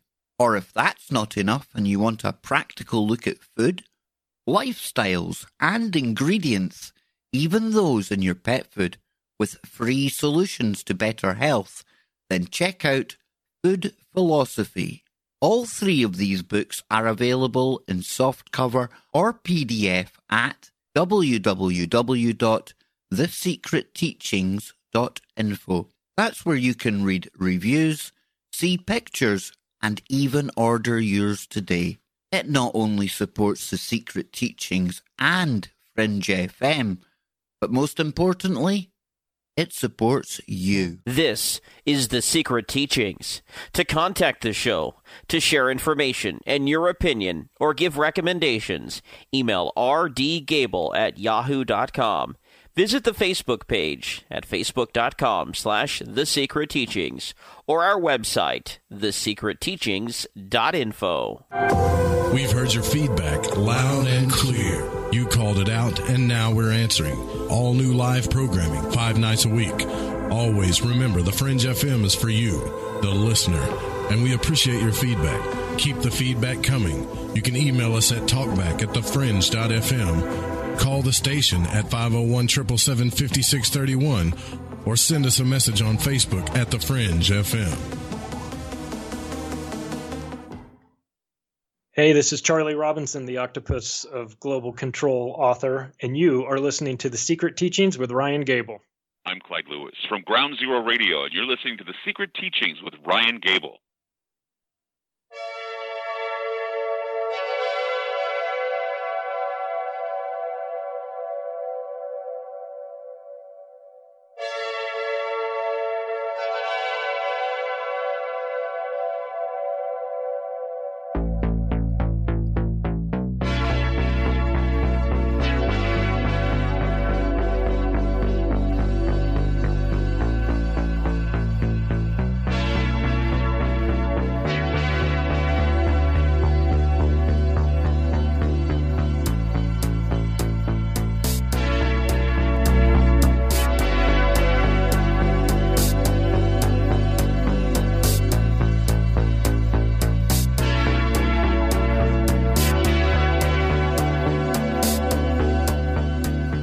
I'm Ryan Gable, and you're listening to the Secret Teachings radio broadcast right here on the Fringe FM 5 nights a week, Monday through Friday. Tonight we're talking about the countdown to Chinatown, the blueprint and the model of global dominance and global control, and the historical context to biological warfare, nuclear warfare, and other things. The Chinese, according to the U.S. State Department, may have experimented with low-yield underground nuclear weapons, underground nuclear tests, but low-yield nuclear weapons, on top of potentially being responsible for the release of a biological agent, which is a reverse of the U.S.'s 1958 Emergency Plans book, which speculated on a hypothetical D-Day scenario carried out by the Soviet Union, which would launch hydrogen bombs, ICBMs, missiles from submarines, and tactical nukes at strategic locations throughout the country, followed by a biological attack through plague, cholera, and typhus, part of a Soviet biological warfare secondary attack. And a lot of people are saying now that COVID-19 doesn't exist, it's not real, which is the same response that the Communist Chinese had at the beginning of 2020, the end of 2019, and also back in 2003 with SARS. A lot of people are saying that biological weapons would kill a lot of people. It would just pile up bodies in the street. And although that might be true in some cases, if it was aerosolized, weaponized Ebola or smallpox, it's not necessarily the same with a biological agent, which might not be as strong because the intention is not to kill you, but set the stage for something worse. And it can be released accidentally, and bodies piled up in the street is anecdotal. You probably wouldn't see that if there was an outbreak of plague or if there was an outbreak of smallpox or something like that. You just probably wouldn't see that kind of thing because we have a system to take those bodies away and burn them and bury them. It's not going to be like a TV show or movie that you saw where bodies piled up unless something happened where you had a 99% infectious rate, 100% death rate, and there was, everybody was dying. Yeah, then you'd see bodies piled up in the street. But just like with nuclear war, it's highly unlikely that another country would release something like that because it would decimate the planet. So sophisticated warfare today is done economically. It's done culturally. It's done socially. It's done through perception management, which is why I think a lot of people, including much of the alternative media, has been hijacked, like the mainstream media, by agents of the Communist Party in China. And there's a lot more to it than that. But on the theme of Chinatown, I think that sounds like it makes quite a bit of sense. Now, while this is all going down, and we've done shows on the medical mask of Zorro last week, we've done shows on the gates to oblivion on Monday this week, we've talked quite a bit about Bill Gates and his cohorts. We know about Microsoft, and on a show entitled The Abramovich Paradox, we looked at the Microsoft ad with Marina Abramovich, where when people put on the HoloLens 2 developed by Microsoft, they see Marina Abramovich and they kind of like laugh and smile and think it's funny in the advertisement. It was obviously a Microsoft HoloLens advertisement teaming up with Marina Abramovich. I broke all that down in the show and the nonsense of Pizzagate and how that is really psychological warfare, and explained what Pizzagate really is, and explained what spirit cooking is, a real thing. It's a version of the Cake of Light ceremony developed by Aleister Crowley to use oil and honey to feed the spirit. Spirit cooking is using blood, the life force, semen, the life seed, and milk, breast milk, the nurturing substance that creates the artificial man, the homunculus in Greek myth. It creates the golem. It manifests life. And now the video, which had been pulled down from YouTube, I imagine it was pulled down, one, because people assaulted it and didn't like it and thought it was strange, where Marina Abramovich is the Scarlet Woman of Aleister Crowley manifesting inside of the magic circle. You couldn't make this up. Inside the magic circle in the video. She's in the red dress. She's the Scarlet Woman manifesting as Crowley's Scarlet Woman in the magic circle. Well, now the New York Times is running a story. The headline, Marina Abramovich just wants conspiracy theorists to let her be. She says, quote, I am not a Satanist. I am an artist, not a Satanist, she said. after an online outcry prompted Microsoft to take down a video of her. It's not the first time she's faced the accusation.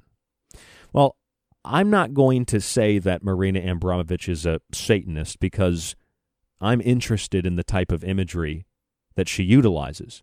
Just because you have candles and you have pentagrams doesn't mean that you're a Satanist. And a lot of Satanists might not even refer to themselves as Satanists. So consider the wordplay.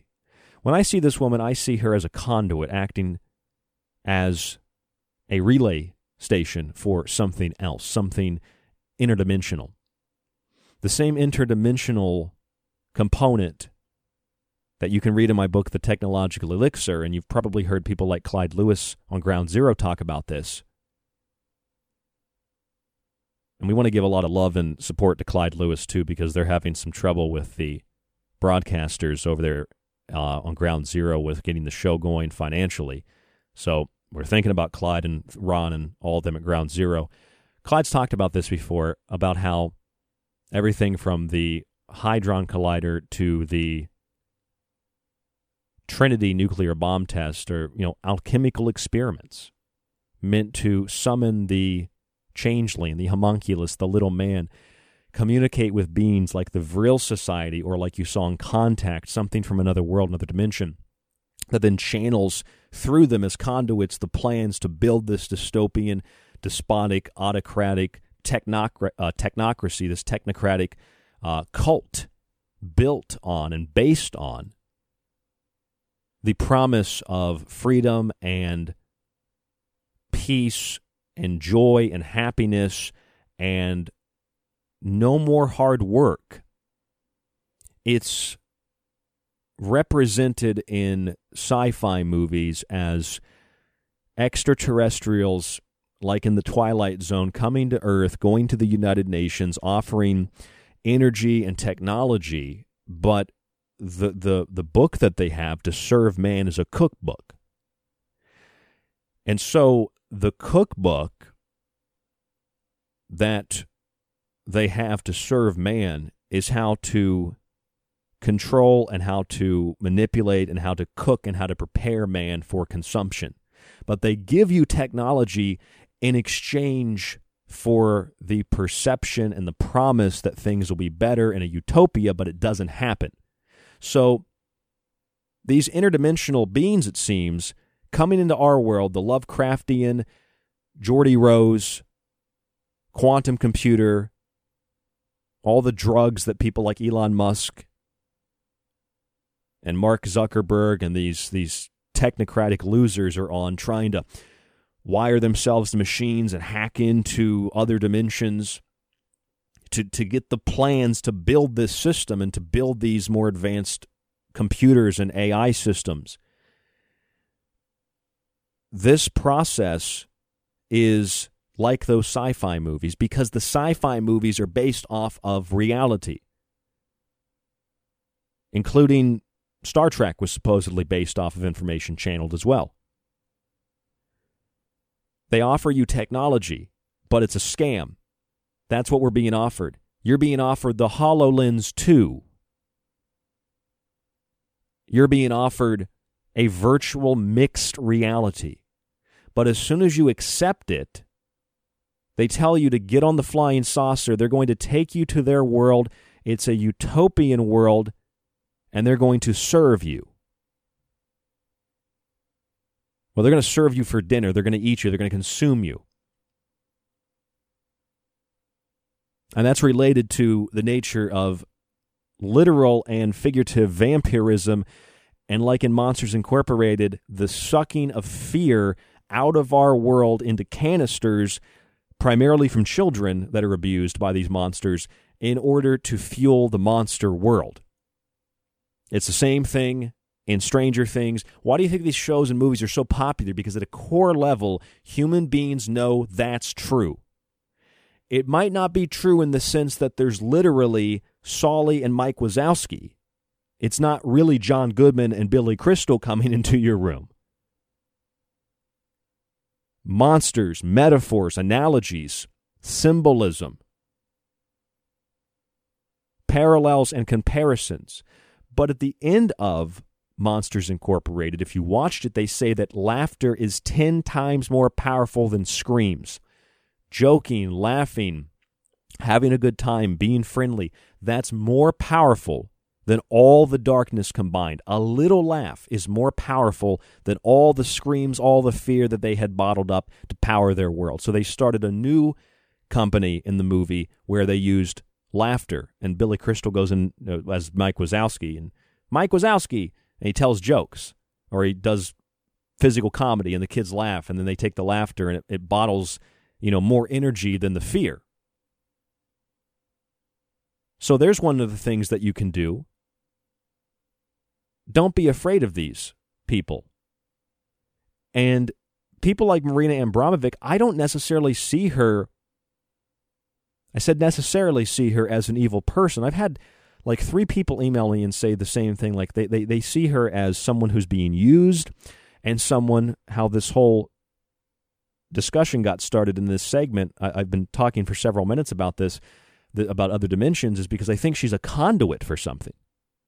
I mean, if you came into my studio and you looked around, I've got pictures of the studio. In fact, I post another one on Facebook today. You could facebook.com/The Secret Teachings, or look at the tab on thesecretteachings.info that says Over the Years. See some of the old studios. If you came in my studio, you'd see a Japanese imperialist battle flag. You'd see my 9/11 Examine the Evidence sticker. I had like 6 of those, but the other 5 got ripped off my car, so I decided to hang up the 6th one in studio. It was a long time ago that happened. I've got pictures of my duck that I used to have. I've got the old Secret Teachings logo, the new logo, T-shirt logos, the Wheel of the Year. I've got the Seal of Solomon. I've got the I Want to Believe poster. I've got the Braxton monster drawing from the the Braxton green monster, or the Flatwoods monster.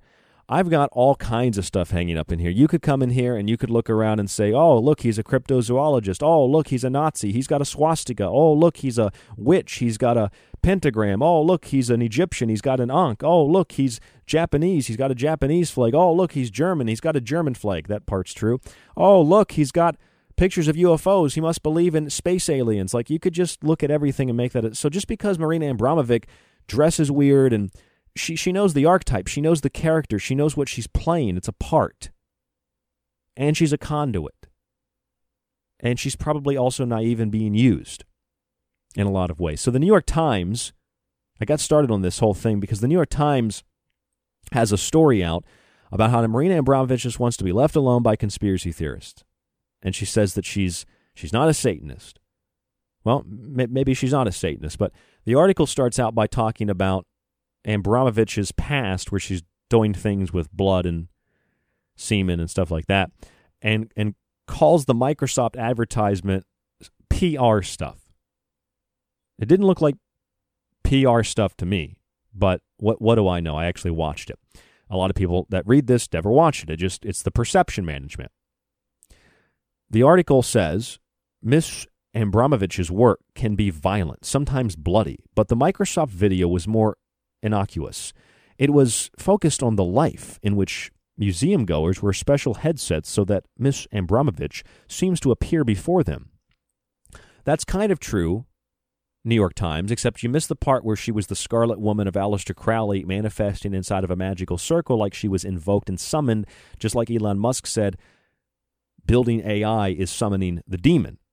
And the whole entire presentation was about Microsoft's virtual reality system, which will connect you to the computer more directly with the AI hive mind Neuralink system connected to satellites, full spectrum dominance, checkmate. The New York Times says the video was essentially some PR fluff for the tech company's role in the artwork, which is scheduled to be auctioned by Christie's in October. But in one corner of the internet, it was seen as something else entirely, evidence of a Satanist conspiracy. Of course, the New York Times went on to blame like InfoWars and others, just basically pointing out that Marina Abramovic has done some really disturbing stuff in the past. I mean, if you listen to our Marina Abramovic montage we made for the show,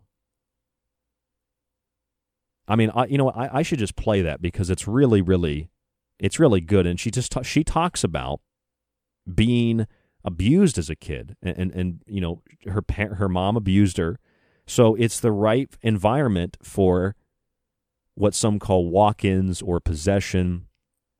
A lot of us are abused in this and other ways, and so I think that's why a lot of people have trouble dealing with reality, and they succumb to things that are very dark and evil because they don't know any better, and they feel comfortable in the darkness. Except like Monsters, Inc., laughter is 10 times more powerful than screams. Let me play that compilation for you from the Marina Abramovich show, which was called The Abramovich Paradox. Here it is. I believe that art of the future is art without objects. This is just pure transmission of energy. It's a pure transmission of energy. Artist. To me, mixed reality is this answer. Where humans are obsolete, replaced by machines, art is conducted without objects, production is conducted without human beings. It's all machines. They are translatable. Here, you actually can have the artist's presence in your collection. The first thing that we had to figure out was you had to feel that you were in the room with Marina. Watching her manifest.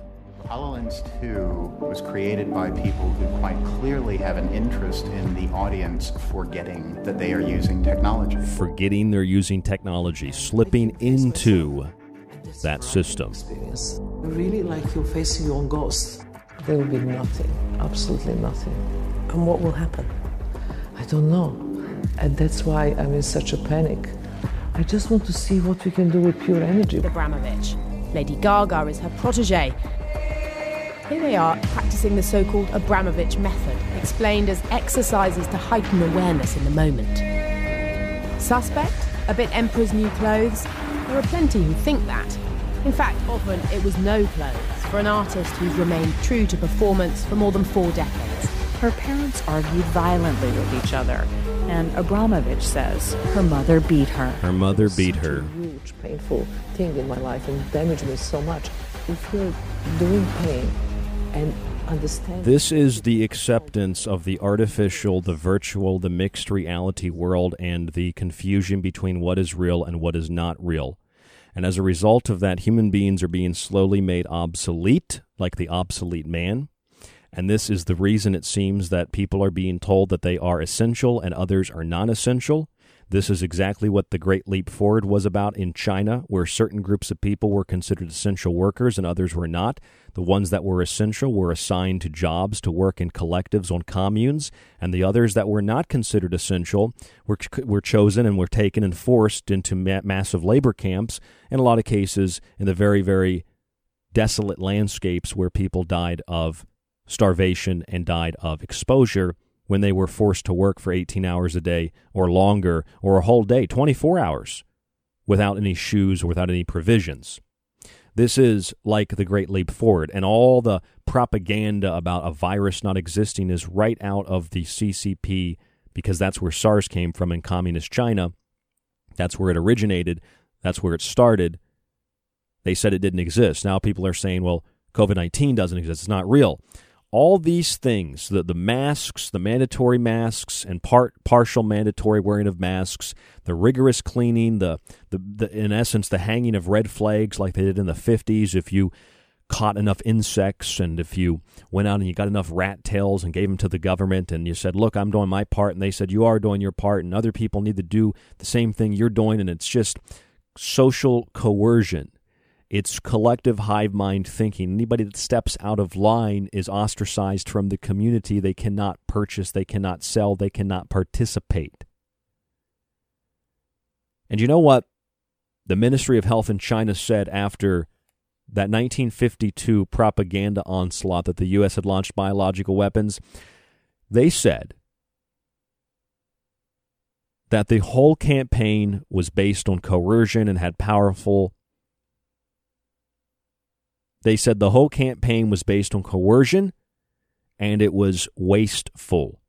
Not only was it based on coercion, but it was wasteful, Not just wasteful, but wasteful to the point where, quote, it prevented the masses from engaging in production and gave rise to their discontent, end quote. It's not that that's one isolated element of history and that's what really matters. It's just like you can see the patterns of history and you can see through the crystal ball of the history what is here and what is coming. The Chinese are testing low-yield nuclear weapons, reportedly. The U.S. was concerned about the Soviet Union launching hydrogen bombs and ICBMs and missiles from submarines and tactical nukes in the 50s,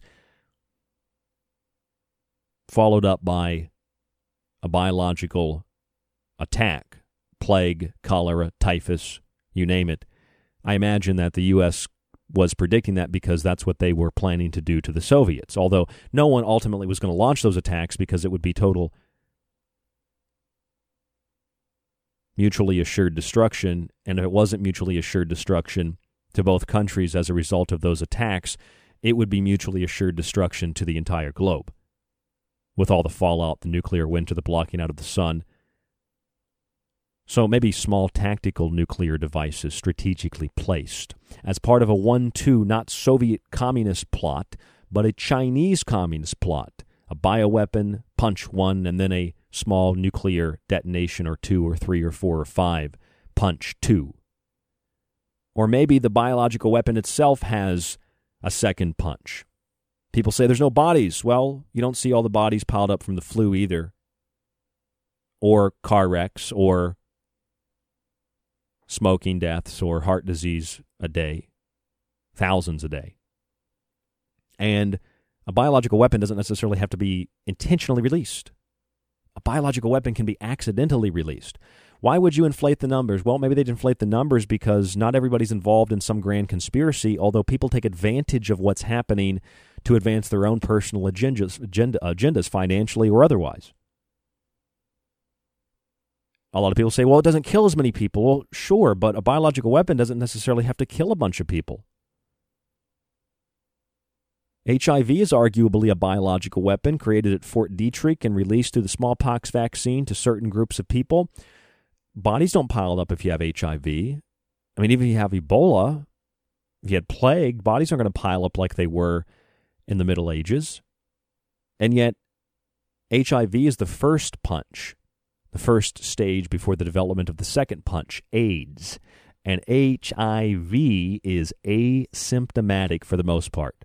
Not for everybody, but for a lot of people, HIV is asymptomatic.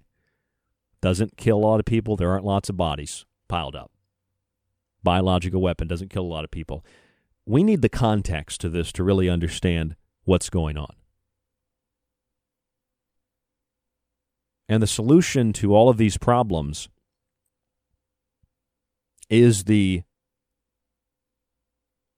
rollout of the total global full spectrum dominance from space to underground to above ground, air to water to land, surveillance, control, loudspeakers telling people to stand apart, don't walk close to other people, please keep your social distance, you will be fined, you will be imprisoned, propaganda, speakers, air raid sirens playing in cities, fear and terror, just like the Cold War. Fear and terror is dictating more than anything to people in charge, people that think they're in charge, and people that are listening to those that are in charge and those that we think are in charge.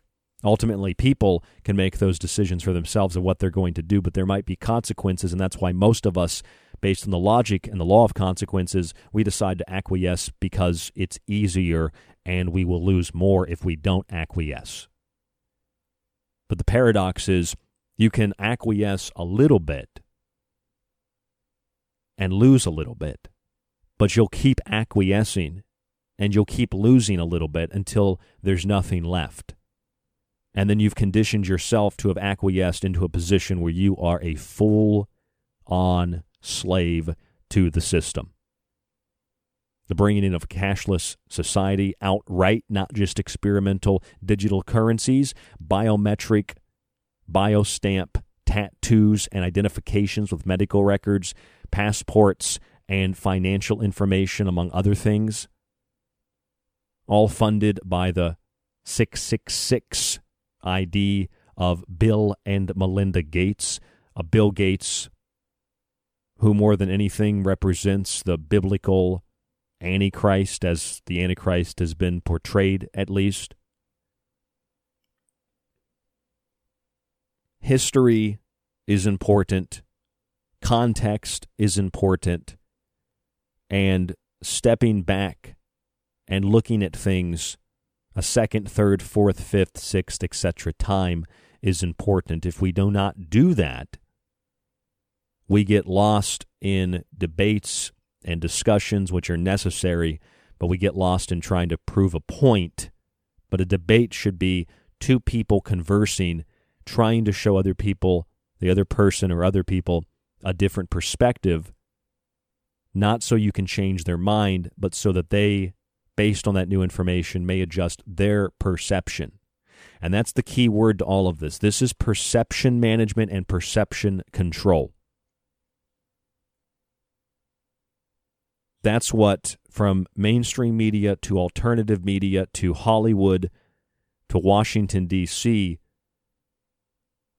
not the blueprint for an NWO, but the NWO itself, the police state control grid run by technocratic elitists like Bill Gates, is in control and infiltrates all of those various elements. That's why the alternative media is as infiltrated by Communist Party propaganda as any other media. A lot of people dismiss these thoughts because they say, well, it's just fear of communism. Well, you can call it whatever you want. It's not fear of anything, first of all, and it's not concern of communism. It's concern and warning for autocratic, despotic, technocratic, totalitarian, full-spectrum dominance, police state medical tyranny, drone surveillance, phone surveillance, entertainment perception control, full-spectrum dominance. From north to south, west to east, south to north, east to west, diagonally, up, down, middle, in between, everywhere. Everything that we're watching happen, playing out as if it was planned decades and decades before. And in many ways, it seems that it has been played out many years before, planned out many years before to be played out. Some are even pointing to the 2012 Olympics, suggesting that this has something to do with the COVID-19, if you look that up. I'm not saying anything about that. I'm just saying that a lot of people are talking about it. I don't have any thoughts really on that at the moment, but something to look up. Point is, perception control is the key. Controlling people's perceptions, what they think, etc. This is how you move masses of people in a hive mind, synchronistic manner, such as countries like Communist China. Controlling what people think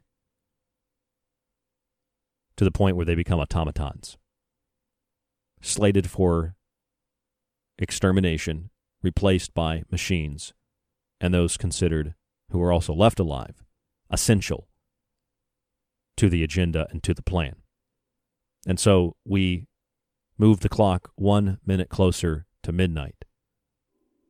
But it's not midnight that we're counting down to. And it's not really the Chinese Communist Party that's the blueprint for the New World Order. The countdown to midnight is the countdown to Chinatown. The whole world is Chinatown. We could hope it doesn't get that way. But first and foremost, rather than focusing on truth, we need to focus on objective perspective, because that leads us to understanding. I'm Ryan Gable. This is The Secret Teachings. And we'll talk to you on the next broadcast. Stay safe, stay informed. Subscribe to the archive. Get one of my books for free. It's $35.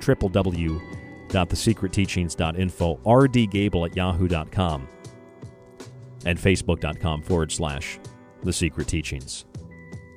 This is The Fringe FM. Don't go anywhere.